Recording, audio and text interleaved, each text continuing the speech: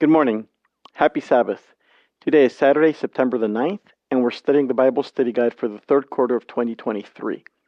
The Bible Study Guide for this quarter is called Ephesians.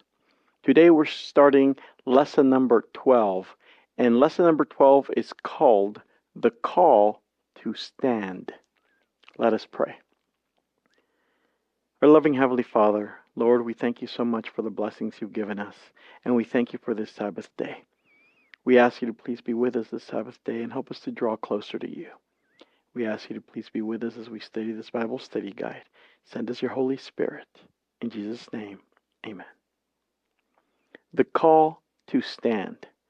The memory text for this week comes from Ephesians chapter 6, verses 10 and 11.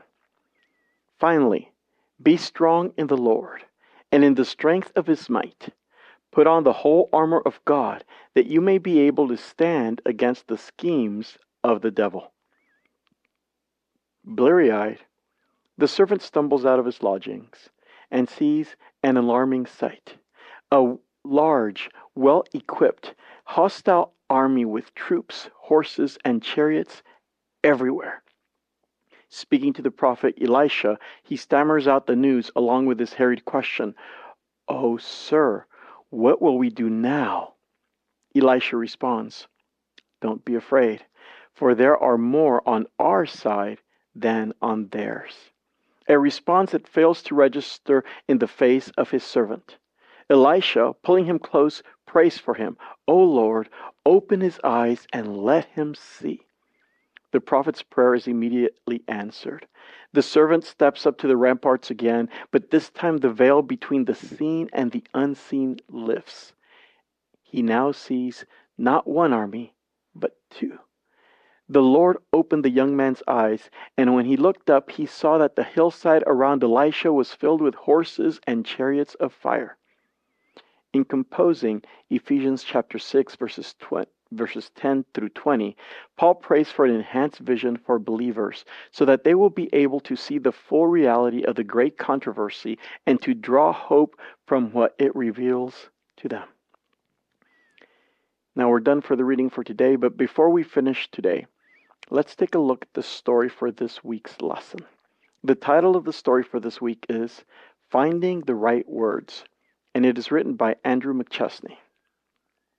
Alexei Arushanian, a 33-year-old Ukrainian national living in Poland, noticed a Bible and many other religious books in the apartment of the woman whose windows he was installing. Alexei belonged to a group of church members who distributed Ellen White's The Great Controversy.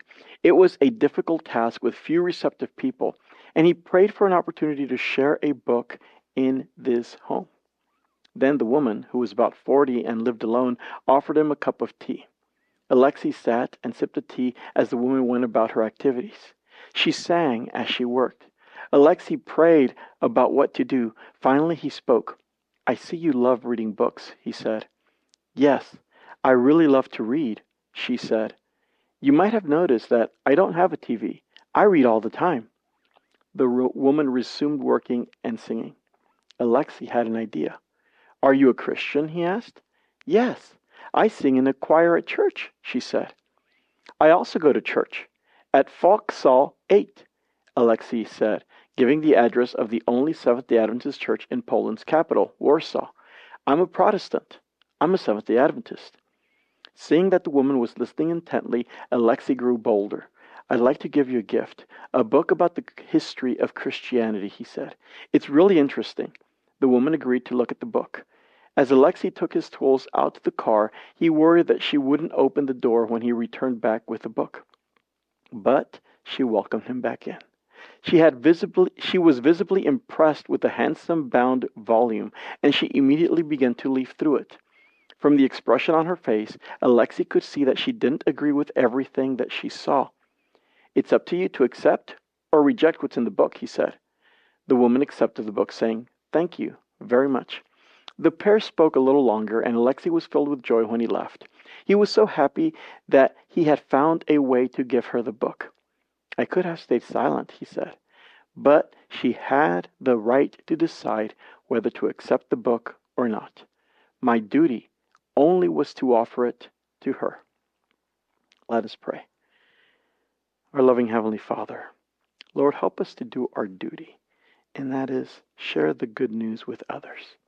We ask you to please be with us the rest of the Sabbath day. Help us to draw closer to you. Help us to do those things that you want us to do. We ask you to please take care of us the rest of this day. Protect us from any harm that might come to us, that the enemy might want to throw at us, and keep us close to you. We ask you this in Jesus' name. Amen. Thank you for being with us this morning. I encourage you to join us again tomorrow morning as we continue to study this Bible study guide on Ephesians. Thank you, and God bless you.